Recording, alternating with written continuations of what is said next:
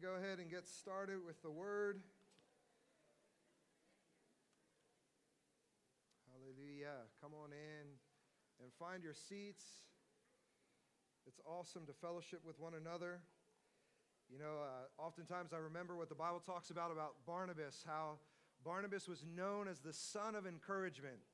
And that's the value of relationships we have in the body of Christ, is that we can encourage one another. And so as everyone's talking and sharing, and I love to see people in dialogue because I know encouragement is happening in the body of Christ and in Newport Church. And so I want to encourage us to be encouragers. Amen? Is that good? Be encouragers. Be like Barnabas. Tell your neighbor, say, be like Barnabas, who is a son of encouragement. All right. We're going to go ahead and get started here. Last week we talked about how we should be looking at the lives of the people of faith in the Bible. How many times it's easy to look through like rose-colored glasses, like they had it so easy, and how we can kind of look at their lives and be like, oh, their life was just so simple.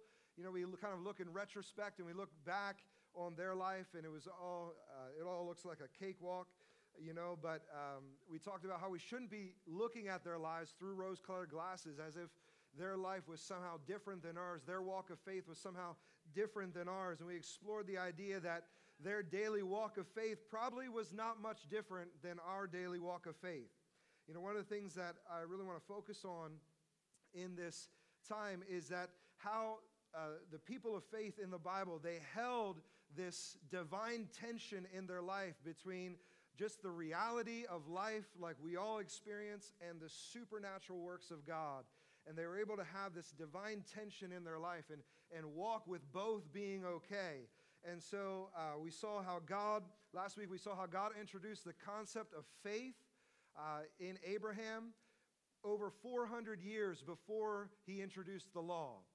Showing us that faith comes before the law. Therefore, and we're specifically speaking about the Levitical law, faith coming before the Levitical law, and shows us that faith in God is greater than the natural works and the natural laws that we can do.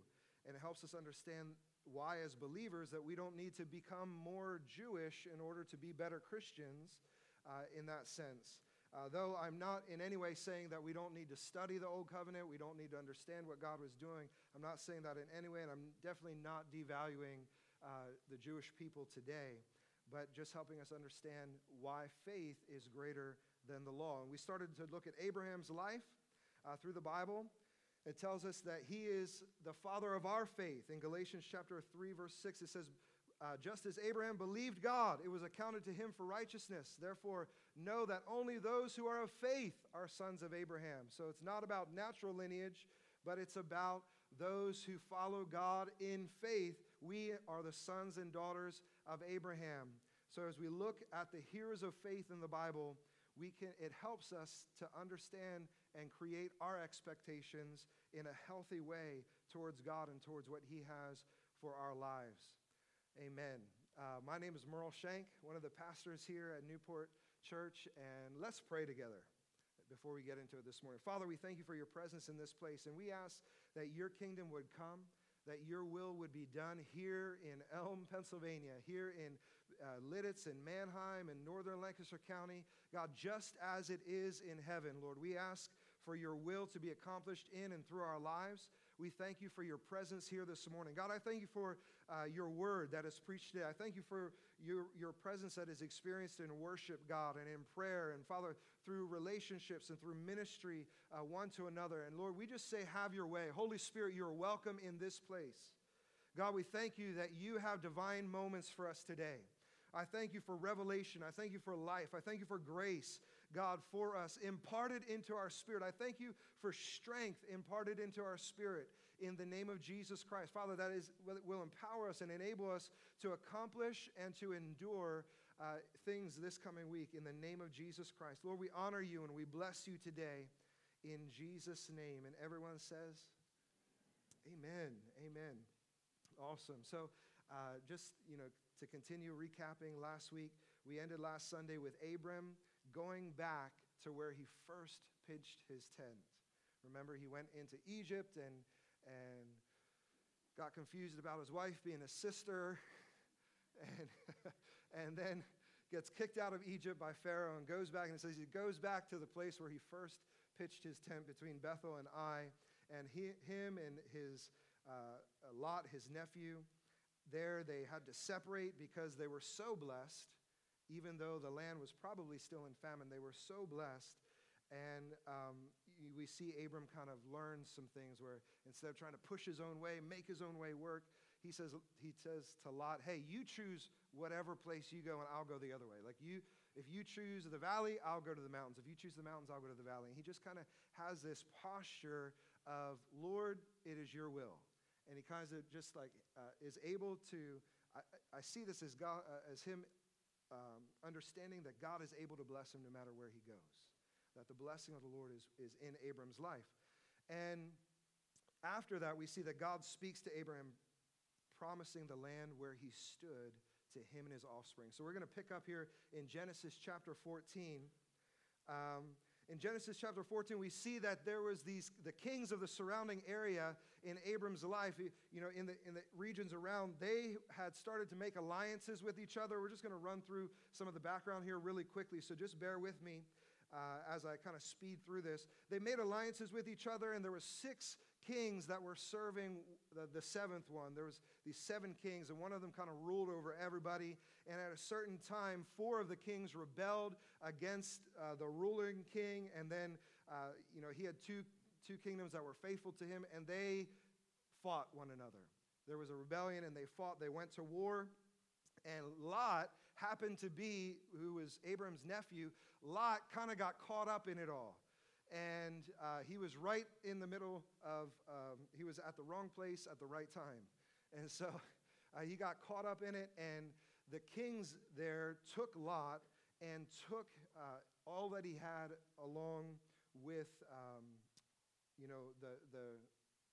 the possessions and the people of Sodom and Gomorrah in that time. And so we see that Abram, he hears about this, and he gets 318 of his trained men in his house. So he has 318 warriors in his house that are trained, and he gets some 3 other friends from the hill country there, and they chase after these kings to get Lot back, to get the people and Lot and their stuff back, all right? And Abram strategically attacks at night. He splits up, divides his forces, and attacks at night.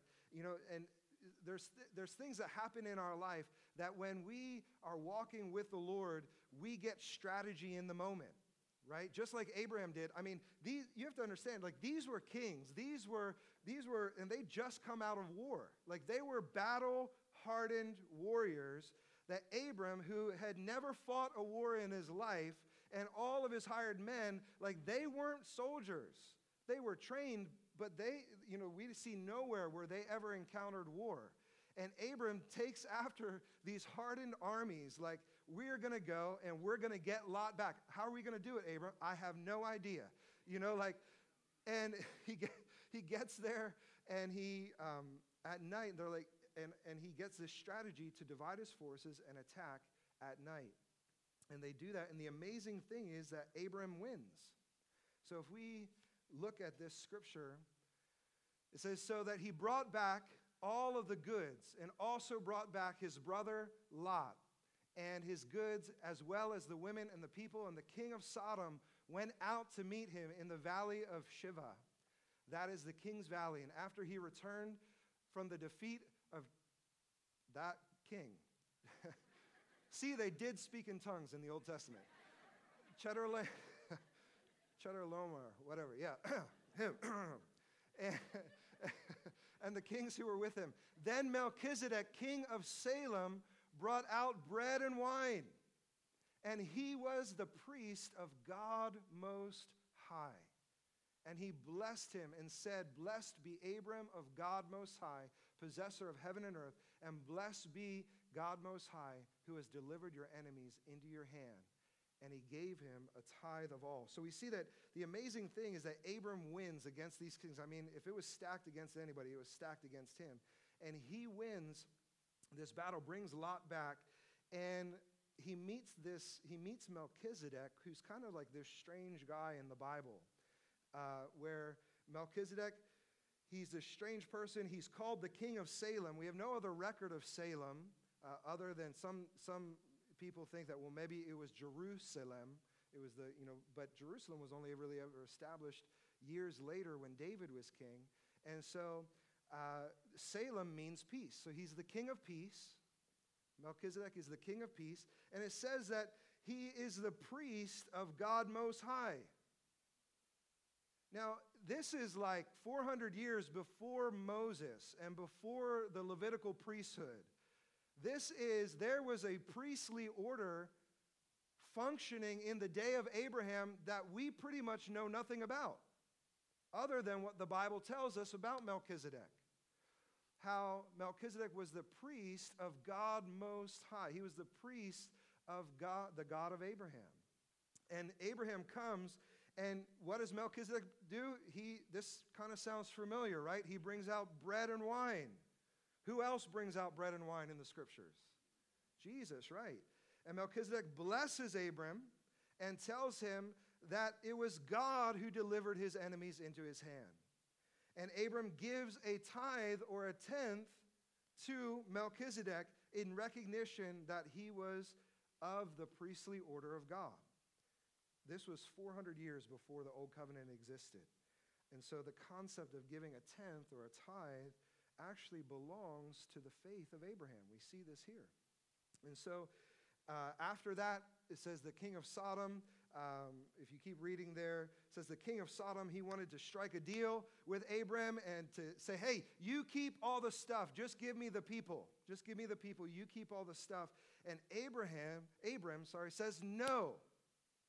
He says, no, I don't want you thinking that you made me rich.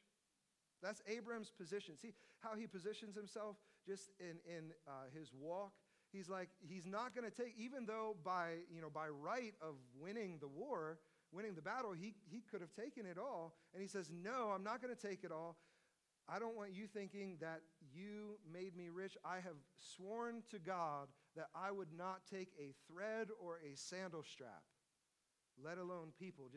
And so he backs off of that. And it's interesting that because of his position, I believe it's almost because it's almost in response. We go into Genesis chapter 15, and this is Abram's walk. Remember why we're going through this, because he's called the father of our faith. So his walk winds up many times looking a lot like our walk, and we can be encouraged in the way that he walked with God. We can be encouraged in our walk with God. So in Genesis chapter 15, verse 1, it says, after these things. So after Abram had said, no, you're not going to make me rich. No, I'm relying on God for my income, my finances. I'm relying on God. You're not going to make me rich. Abram, after that position, Genesis chapter 15 says, after these things, the word of the Lord came to Abram in a vision. And he tells Abram, fear not, I am your shield. Like, Abram, you went after these kings and you kicked their butts. And you did a great job, and I want to let you know, I want to affirm you in your position. I am your shield, and your reward shall be very great. Another translation says, and I am your reward. And so God just kind of comes up, and up to this point, the Lord had given 4 times, we have record of 4 times where God meets Abram or gives him prophetic promises like, I am going to give you the land that you're in. I am going to bless your descendants. And he gives him this promise over and over and over again 4 times up until this point. And this here in Genesis chapter 15, this is the first time where God actually makes a covenant. So now we're not moving from just the promises of all of us have the promises of the Lord over our life. But I think a lot of times it's how we walk before God that our decisions a lot of times has to do with how God makes covenant with us and how he wants to walk with us in our lives. And we see that with Abram where he has the promises of God, and now God says, listen, because you've called on me, because you've honored me, because you've acknowledged me, I want to make covenant with you. And in Genesis chapter 15, he goes in to making covenant with God. And this is where in verse 6, where God says, listen, Abram pours out his heart, and he's like, you keep telling me this, that I'm going to have an heir, and you haven't done it yet. Anyone else ever feel like that, walking with the Lord? Like, God, you keep promising this to me. 4 times now you've said this to me. Now you're saying it to me a 5th time, and you've blessed me in financial things. And well, in those days it was like goats and donkeys. Blessed him in livestock. But God, I don't have an heir. And in that moment, God says, listen, the one who is in your house, is not going to be your heir, but you will have your own heir from me. And that's where in verse 6, and this is what, kind of our whole understanding and faith in the new covenant kind of hinges on, is this statement right here where Abram believed in the Lord, and he accounted it to him for righteousness. Abram becomes the first believer. He becomes the first believer. And this is the power of believing in God, believing what he says. And, I like Bill Johnson. He makes this statement, or made it a while ago, about like the problem in church isn't the unbelieving, it's the unbelieving believers. Like as believers we say we're believing, but then we wind up being unbelieving in our walk with the Lord. And so this whole statement right here, it says, and he believed in the Lord, and it was counted to him for righteousness. And then God gives him instruction about what to do. And in this day and age, this is how they made covenant. They would take animals, and they would cut them like from nose to tail in half this way. I don't have a tail, but you get the idea, right? They cut them, and then they lay the parts, and then the 2 people who were making covenant, they would walk through the parts. It was called the covenant of the pieces. And what they're saying is that if I deny this covenant, may I become like this animal that was split in half. And so that's, Abram was told by God, get these animals, get a 3-year-old heifer, get a 3-year-old, I think sheep or goat, and more. I forget exactly, and they laid it out there, and all of a sudden, Abram's waiting there. And I love how, kind of towards the end of Genesis 15, Abram has this encounter with God, and it says he falls into a deep sleep, and terror comes upon him. And God begins to talk to him. He says, listen, this is what I'm going to do. But know that for 400 years, your descendants are going to be taken into a foreign land, and they will be oppressed. And we know that happened in Egypt. So God was telling him, listen, the hardships that your descendants are going to go through, that does not negate the covenant that I'm about to make with you. I just want you to know on the front end. But as for you, you will go to your fathers at an old age, at a good old age, and then Abram, as the sun's going down, he wakes up. I think he's waking up because it says there that the sun was going down, so he's having a natural, and he literally sees a pot and a smoking pot, fire pot. Now those days they didn't have matches, right? So they would take fire from one place to another in a pot. They would take the coals in a pot, and they would keep it all day. That way when they would camp that night, they would be able to start the fire from hot coals. And so there was a smoking oven or smoking pot like that, and a torch. And it doesn't say that Abram walks through the pieces that were cut in half. It says that he sees the pot and the torch representing God walking through those pieces. And I love how that shows us that God was saying, listen, I'm taking all the risk on myself. This is something I'm going to do. That if I don't do this for you, this is essentially what he was saying. If I don't do this for you, may I become like the pieces of this animal. Wow. God's laying his divinity on the line for Abram. It's amazing. Anyway, so God, he makes this, and where Abram gives God his livestock, we see the result is that more wealth comes, more livestock actually comes to Abram as God makes a covenant with him. What does God ask and require of him? Livestock. And that's how God blesses him in the future. We see the result, and in this first covenant. Now I'm going to be talking about 3 covenants, or it's actually like 3 parts to the same covenant that God makes with Abram. And we can kind of see some reflections of our journeys in faith in this.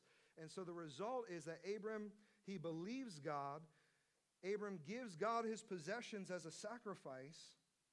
And we see that the result of that is that Abram is blessed. Again, Abram is given the land that he's walking in. He's given the land from the Nile to the Euphrates. And financial blessing comes, and establishment in a land. He was a sojourner in the land. He was a foreigner in the land. And God says, I'm giving you land. I'm going to establish you here. Even in the season of famine, we see that Abram prospers in that place. All right? There was a time in our lives, sure in my life, where in the mission field, we just didn't have any money. I mean, we were broke. We were poor. We were poor. All right? We didn't even have the OR on the end of poor. We were poor, and we didn't have a lot of money. And we were like, Lord, what are we going to do? And in that time, the Lord spoke to me. He said, go to Psalms chapter 37. And I wasn't smart enough to know what Psalms 37 was already. So I went there and had to read it. And in verse 3, it says, trust in the Lord and do good. Dwell in the land and feed on his faithfulness. And that impacted me so much. It was like a word in season for us because we didn't have any money. And it was like, Lord, we're on the mission field and we're trying to do, we came all this way and we want to do great things for you, but we can't even put gas in our car. It was that time in our life. And just like we, feel called to the nations. You can't even get out of town. And, that was where we were. Amen. Oh, come on. and I was just crying out to the Lord, like, Lord, what are we going to do? What are we going to eat? What are we? And I was like, okay, God, if we have nothing else, we're going to feed on your faithfulness. We will continue to do good, and we will feed on your faithfulness. We will dwell in the land. We will delight yourself also in the Lord. Oops, I have the scripture up here for you, but it's so small you might not be able to read it. I'll read it for you. Delight yourself also in the Lord, and he shall give you the desires of your heart. Commit your way to the Lord and trust in him, and he shall bring it to pass. He shall bring forth your righteousness as the light and your justice as the noonday. Rest in the Lord and wait patiently for him. Do not fret because of him who prospers in his way, because of the man who brings wicked schemes to pass. Cease from anger and forsake wrath. Do not fret, it only causes harm, for evildoers shall be cut off, but those who wait on the Lord, they shall inherit the earth. And God just really spoke to me in that moment of of our need, of our we were at this place. We didn't know what to eat. And I was like, okay, God, we're going to feed on your faithfulness. I don't know how that looks for dinner tonight, but we're going to feed on your faithfulness. And I think, this is something that Abram learned in that season where in a land where there was famine, God blesses him. And God, he waits on the Lord. He's waiting on the Lord. We see, as you go into Genesis 16, where Abram and Sarah, they were in Canaan for 10 years. So they were in Canaan now for 10 years, and nothing had happened in terms of them getting pregnant and them receiving the promise from the Lord. Nothing had happened. And I don't know, I think a lot of times today, if I look at my expectation, I'm like, well, God's supernatural. He can do it now. If he says it, if it's not done by next week, what's wrong? And here Abram and Sarai, this was before their names were changed, they were in the land of Canaan for 10 years, and they're blessed, but there's still no heir. Tell your neighbor, say there's still no heir. And so they come up with this plan. Sarai plots this plan of take Hagar, and maybe you can have offspring through her, and blah, blah, blah, blah. And the world is still trying to figure that one out today. We're still trying to bring peace between Ishmael and Isaac today. So take heart. If you ever make mistakes, it's probably not that big. All right? In 6,000 years, they will probably not be trying to figure out your mistake. Okay?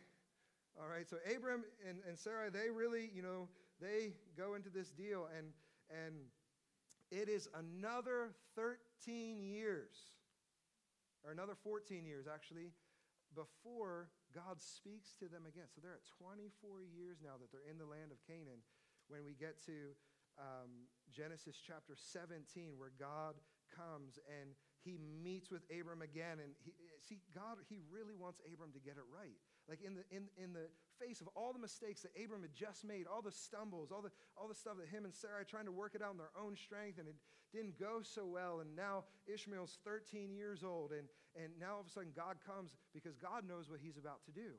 And he wants to set Abram up for success. And that's what God does for you and I. Is like he'll come and he'll challenge us with some things sometimes. And he comes in and confronts us with some things sometimes, not so that you feel bad or feel guilty, but he wants to position you and me to be able to receive the success that he wants to bring. And that's what he does to Abram. He shows up, and it doesn't say that, it wasn't because of anything Abram did. This was a sovereign act of God, where sovereignly God comes to Abram in Genesis chapter 17. And it says, when Abram was 99 years old, the Lord appeared to Abram and said to him, I am Almighty God, walk before me and be blameless. And I will make my covenant between me and you, and will multiply you exceedingly. Then Abram fell on his face, and God talked with him, saying, as for me, behold, my covenant is with you, and you shall be a father of many nations. No longer shall your name be called Abram, but your name shall be Abraham. For I have made you a father of many nations, and I will make you exceedingly fruitful, and I will make nations of you, and kings shall come from you. So God, what he does is, not only, he comes and upgrades Abraham's name from Abram to Abraham. Abram means exalted father. Like you're going to be the father of a family. Abraham means the father of a multitude, and God adds a multitude of nations. So God is kind of upgrading Abram here. And this is 13 years after the first covenant in Genesis 15. This is 24 years after they get into Canaan and God's starting to talk to them about the promises.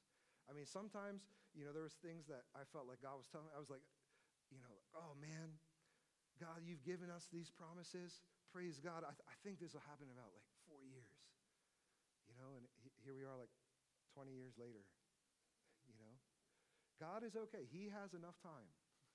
He has enough time. And so we see that God upgrades Abraham here, changes his name, changes Sarai's name to Sarah, which means princess, and upgrades him.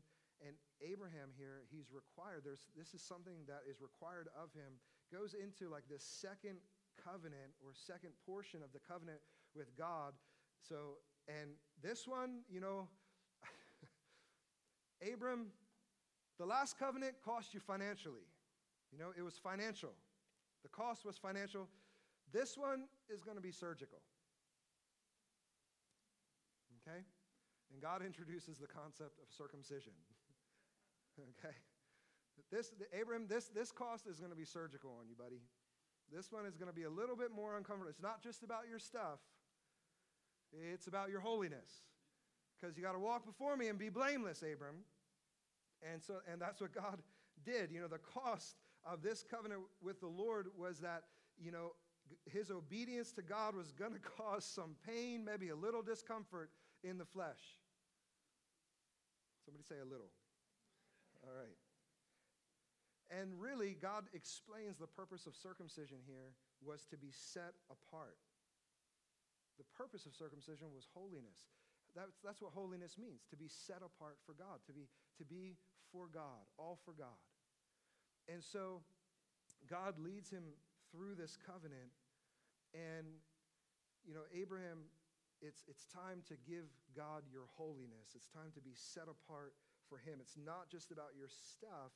And the Bible updates this through Jeremiah and through Isaiah and through the New Covenant, the New Testament, saying it's not just about the circumcision of the flesh, it's about the circumcision of the heart, where the Word of God comes and pierces our heart, and we, to the depths of our heart, and we know that we need him, and we're convicted of sin, and we come and we allow the fleshly stuff of our life to be cut out. So, the very thing that helped to birth in Ishmael, God says, listen, I need to refine that in you. and the very things in our lives where we get, we strive and we try and push for something, and we birth Ishmaels out of our own, desires and our own issues, God comes and he allows to refine our hearts.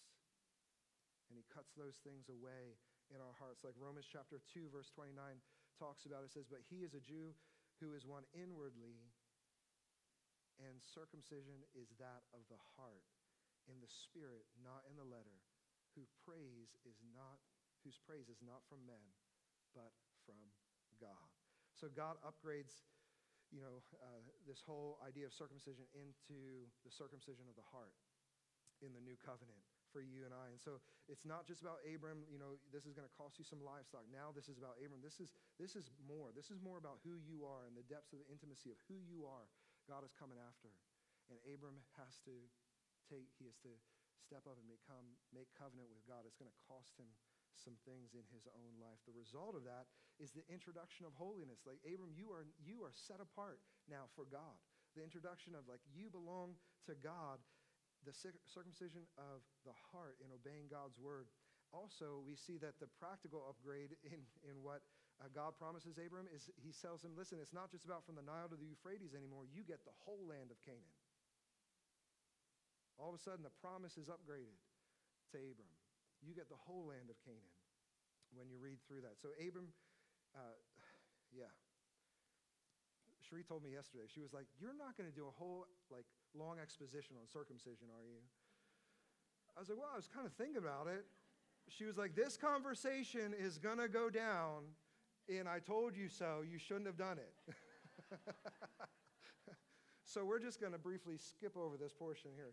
But God, Abraham submits his organ of reproduction to God's word and shows us that when we are obedient, what he's showing us is that when we are obedient to do God's will his way, doing God's will his way, supernatural things start to happen. Supernatural things start to happen. Abraham and Sarah received new names. They received an identity upgrade and were renewed. They received a miraculous birth, something that was absolutely impossible. They received because of this covenant that God made with them. They saw it happen. This was the time when, reading through there when God comes to Abram and he's talking like, this time next year I'm going to come and visit Sarah and she's going to bear a child, and Sarah's in the tent and she's laughing, and God says, is there anything too hard for the Lord?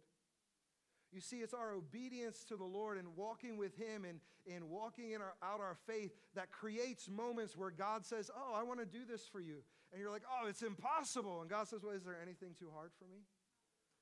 You see, there's things that are outside the natural boundaries of our life and of our experience that God wants to do. He wants to set us up for some success. He wants to, as we are walking with him and journeying with him, as is our theme, into new seasons with the Lord, journeying with him, God wants to set us up for some success. And after 25 years in Canaan, tell your neighbor, say 25. This is what faith looks like, guys. After 25 years, all of a sudden, Isaac is born. And Isaac means laughter. It means laughter. The very thing that Abraham and Sarah had hoped for, had cried out for, had longed for, had tried to get themselves and couldn't do it. All of a sudden, God comes and he does a thing. He does a supernatural thing. And Isaac is born, and joy is released over them. This reminds me of Psalms chapter 105, verse 19. It was talking about Joseph, where it says, until what he had said come to pass, the word of the Lord tested him. There's things in our life where sometimes the promises of God, our belief and our understanding and our walk with the Lord will be tested. Not out of God trying to disqualify us, but God setting us up. Because that's where we start with the next chapter here. I mean, Abraham goes on and he does some other things here. But there was 25 years of believing the promises of God, of walking them out. I was talking with Shane and Sierra earlier this week. And we were talking about this, and they were like, what did they do in the interim? Because, and this is that divine tension where like they have the supernatural works of God and they have the promises of God, yet they still have to do the dishes, right? They still have to do the natural life. Any of you have angels show up in your house and do your dishes for you? No, me either. You know what I mean? Like there's this thing where we serve a supernatural, earth-moving, mountain-moving God, and yet we still have to reckon with and reconcile some of the natural things in our lives, like our body's getting older. Those of you who don't feel like your body's getting older, primarily over on this side, there will be a day when you will feel your body getting old. Those are just natural things. And what do we do? What did Abraham and Sarah do in the interim before the promise and the receiving of the promise? And I believe that, it's in, I love what Harold Eberle says, that like 80% or 85% or 90% of living for the Lord is doing the things that you love, that he puts inside of your heart. And then there's that 10% where like you got to make sure that you show up in a moment with God to be obedient. And I think, in the interim times between like God doing something supernatural, we need to be enjoying the things that he gave us. Our families, our friends, enjoying life, engaging with life. Sometimes, and I can probably almost err on this where like I can be miserable from one move of God to the next, It's like there and then the valley and there, like, don't laugh so loud, Sheree. They know it's really true now. No. So like, and really what between the things where God's doing something sovereignly, he's doing a move, we need to be okay with life. We need to enjoy the relationships that we have in life, enjoy the things that God has given us in life. Enjoy the things that God has placed in our hearts. And that enables us to kind of live with that same tension, the divine tension of the supernatural and the natural that all of our heroes of faith lived with in life. Hey, we go to the doctor, right? I was just sick with malaria. Those are things that happen. Like, yeah, I wanted to be healed, and there was a portion of it, but there was also, when I took malaria meds, I bounced back, man. There was like, it really changed. And so there's this divine tension that we walk with. And I believe that Jesus partied. You know how I know that Jesus partied? Because people who like to party like to hang out with him. All right? All right? And I don't think he compromised in any way for them, but I believe that there was something about how Jesus enjoyed life. Like, did you ever just get with some people and it's like, man, this is what life is about. You just, like you're with a group of friends and you're hanging out, and it's like, man, like this is the essence of life. This is so good. Like, this is just so great. And I think that people who got around Jesus, they experienced that. That there was a place for them in the presence of Jesus. There was a place for them, whether they were sinners, whether there was something attractive about the presence of Jesus. They just wanted to be around him, There was a place where they could say, I belong here. I belong in the presence of Jesus. And that's, what our churches should be like today, is that we have the presence of Jesus and that people walk into that and they're like, I belong. Like, hey, I may have a sordid past, but I belong.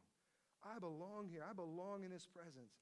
And there was something about Jesus. And so I think maybe that's what Abraham was supposed to be doing. Instead of creating Ishmaels, I think, he was supposed to be doing that. Just enjoying what God was doing in their life, enjoying the natural things as children growing up. And so, we going just kind of fast forwarding through Abraham's life here, we see then that Abram, he intercedes for Sodom and Gomorrah. We see that they moved, and Abraham lies about Sarah again to Abimelech. This astounds me. Because not only is this the second time Abraham says, oh, she's my sister, she's not my wife, but Sarah must have been hot stuff because she was 90 years old. And Abimelech still wants her in his harem. That's what the Bible says. She was 90, and Abraham's still fearing for his life that when they see how beautiful you are, they're going to kill me for you. Hey. Abimelech, he could have been trying to just, create a treaty and marriage like they did in those days, but we don't know. Anyway, so Isaac is born 25 years later, and we don't know if that's by design or if that's God waiting for Ishmael to turn 13, which is the age of maturity in the Jewish culture, so that Isaac would be the sole, age 13 is when you're responsible for the things that you do. And so Abraham and Sarah were no longer responsible for Ishmael's character and what he was doing at that point. We don't know. Maybe it was just, God willing, God planning 25 years. But he was, one thing that we see here in the third covenant, which is Genesis chapter 22, is that it says that God tests Abraham. Now, it came to pass after these things that God tested Abraham. We're not going to read through all of it, but this is where God tells Abraham, listen, I want you to take the son that I gave you, and I want you to travel to Mount Moriah, and there I want you to sacrifice him to me as an offering. That's kind of weird. Like, God, really? Like, I don't know if that's in line with your nature. And we see that God asks Abraham to lay down the very thing that God had given to him, the very thing that God had provided for him, his greatest joy. God asks him to sacrifice it back to himself. And so we see in Abraham here being willing to lay down the very things that God has given to us. And God, it's yours. And I love you more than the things that you have given to me. I love you more than the things that you have given to me. Being led, we see that Abraham had to be led by God's voice in faith, because God tells him, go and sacrifice your son on a mountain that I'm going to show you. So I wonder what that was like for Abraham. He's walking, he's journeying, the young guys are behind him, Isaac is there, and they're walking, and I wonder if he's looking at like every mountain peak. Like, is that the mountain peak, Lord? No, it just doesn't seem right. What about that one over there? And that's a lot of times how our faith is with God. When we are seeking to be obedient, is that we're like, Lord, is this right?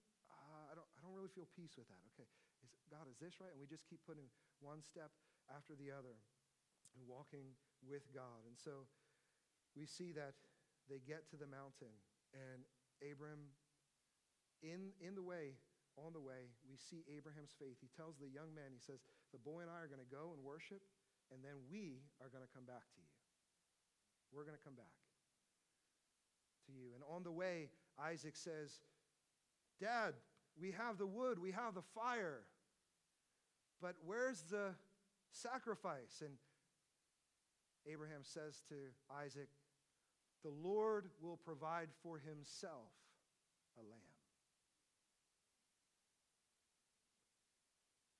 And Abraham, this amazes me, the submission of Isaac to Abraham in that season, because Isaac was probably around 13. He was carrying the wood.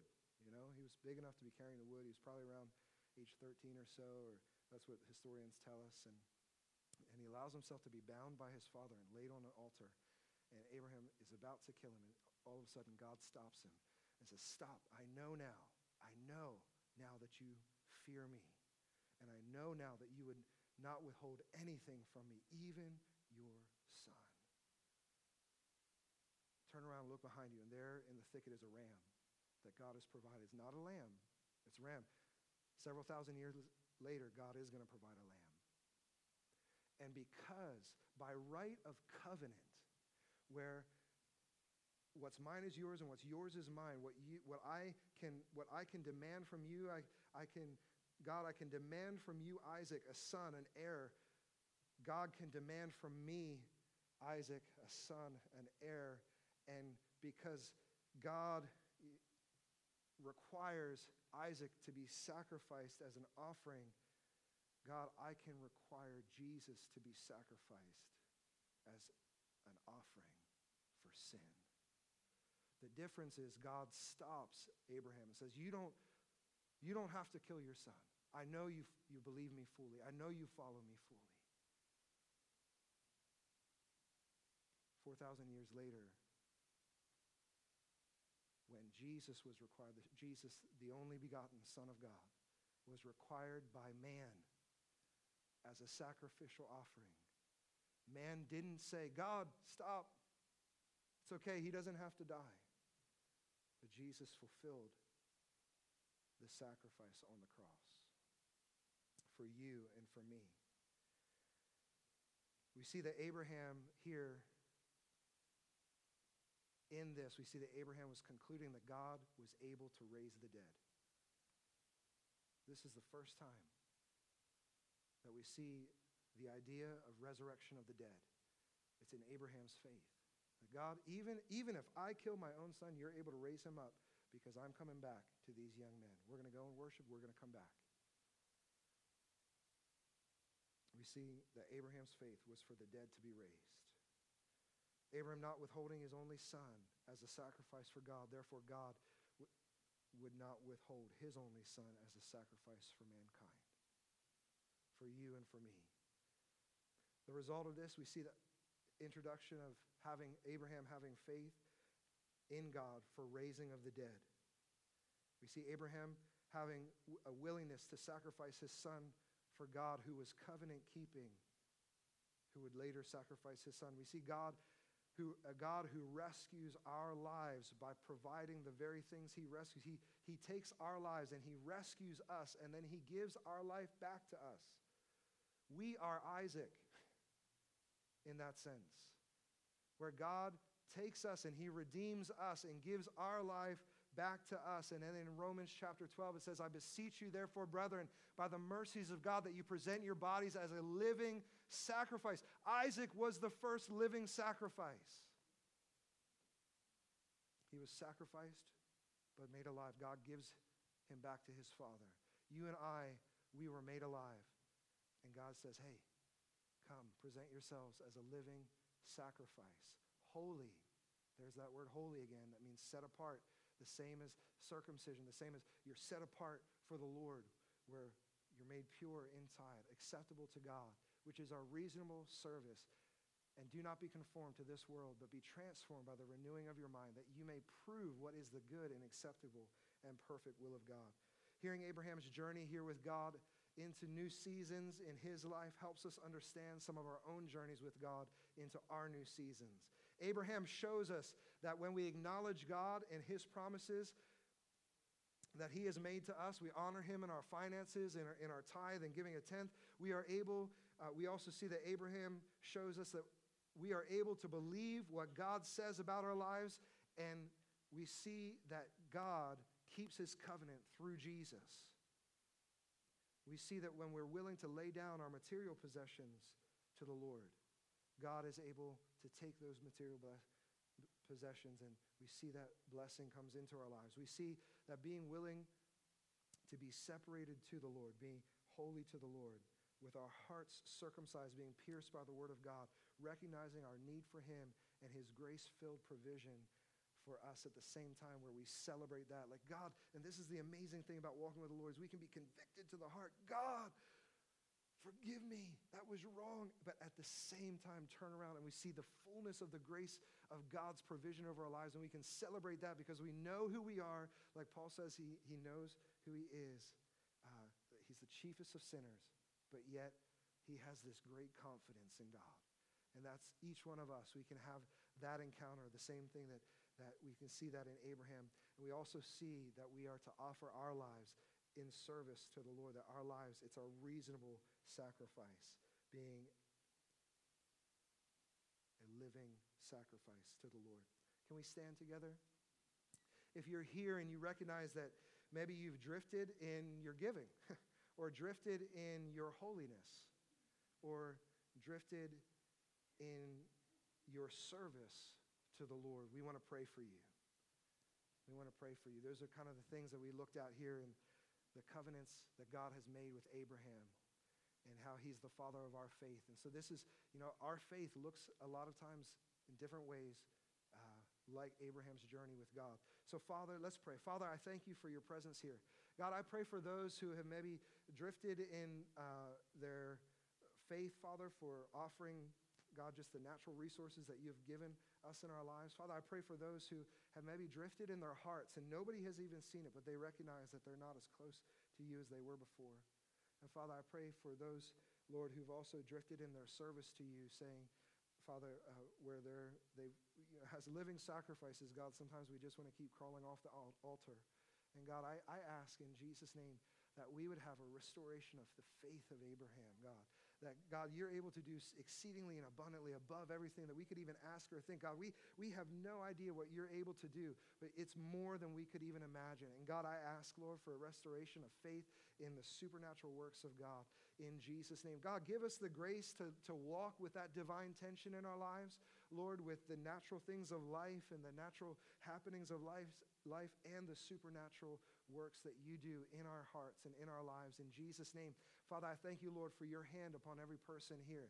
I thank you that we can celebrate the finished work of the sacrifice of Jesus on the cross and see that apportioned and appropriated to our lives this week and today in the name of Jesus Christ. God, thank you, Lord, for examples in the Bible. Thank you, Lord, for examples of faith in the Bible, in Jesus' name. God, thank you for what you're doing. Thank you for the promises that you have given to each person here, to us as a church body. And Lord, we say yes and amen. Let it come here in this place as it is in heaven. Let it come in our families and in our jobs, Father, in our schools and in our workplaces as it is in heaven, Lord. Let it be in our homes, God, as it is in heaven. Let it be, Lord, in our towns, God, as it is in heaven, in Jesus' name. Father, I pray, Lord, for divine opportunities this week, Lord, to speak your word of life and your words of truth over other people's hearts and minds and lives in Jesus' name. Father, we thank you, Lord, for divine connections and divine relationships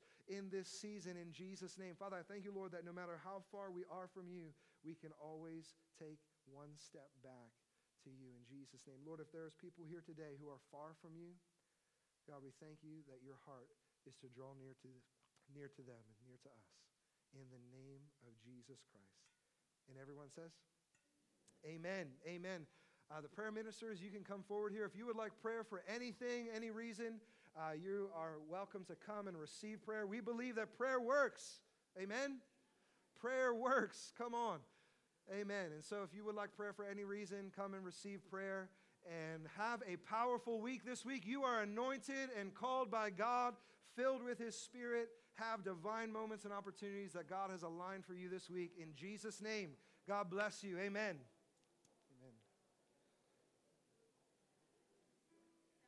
Amen.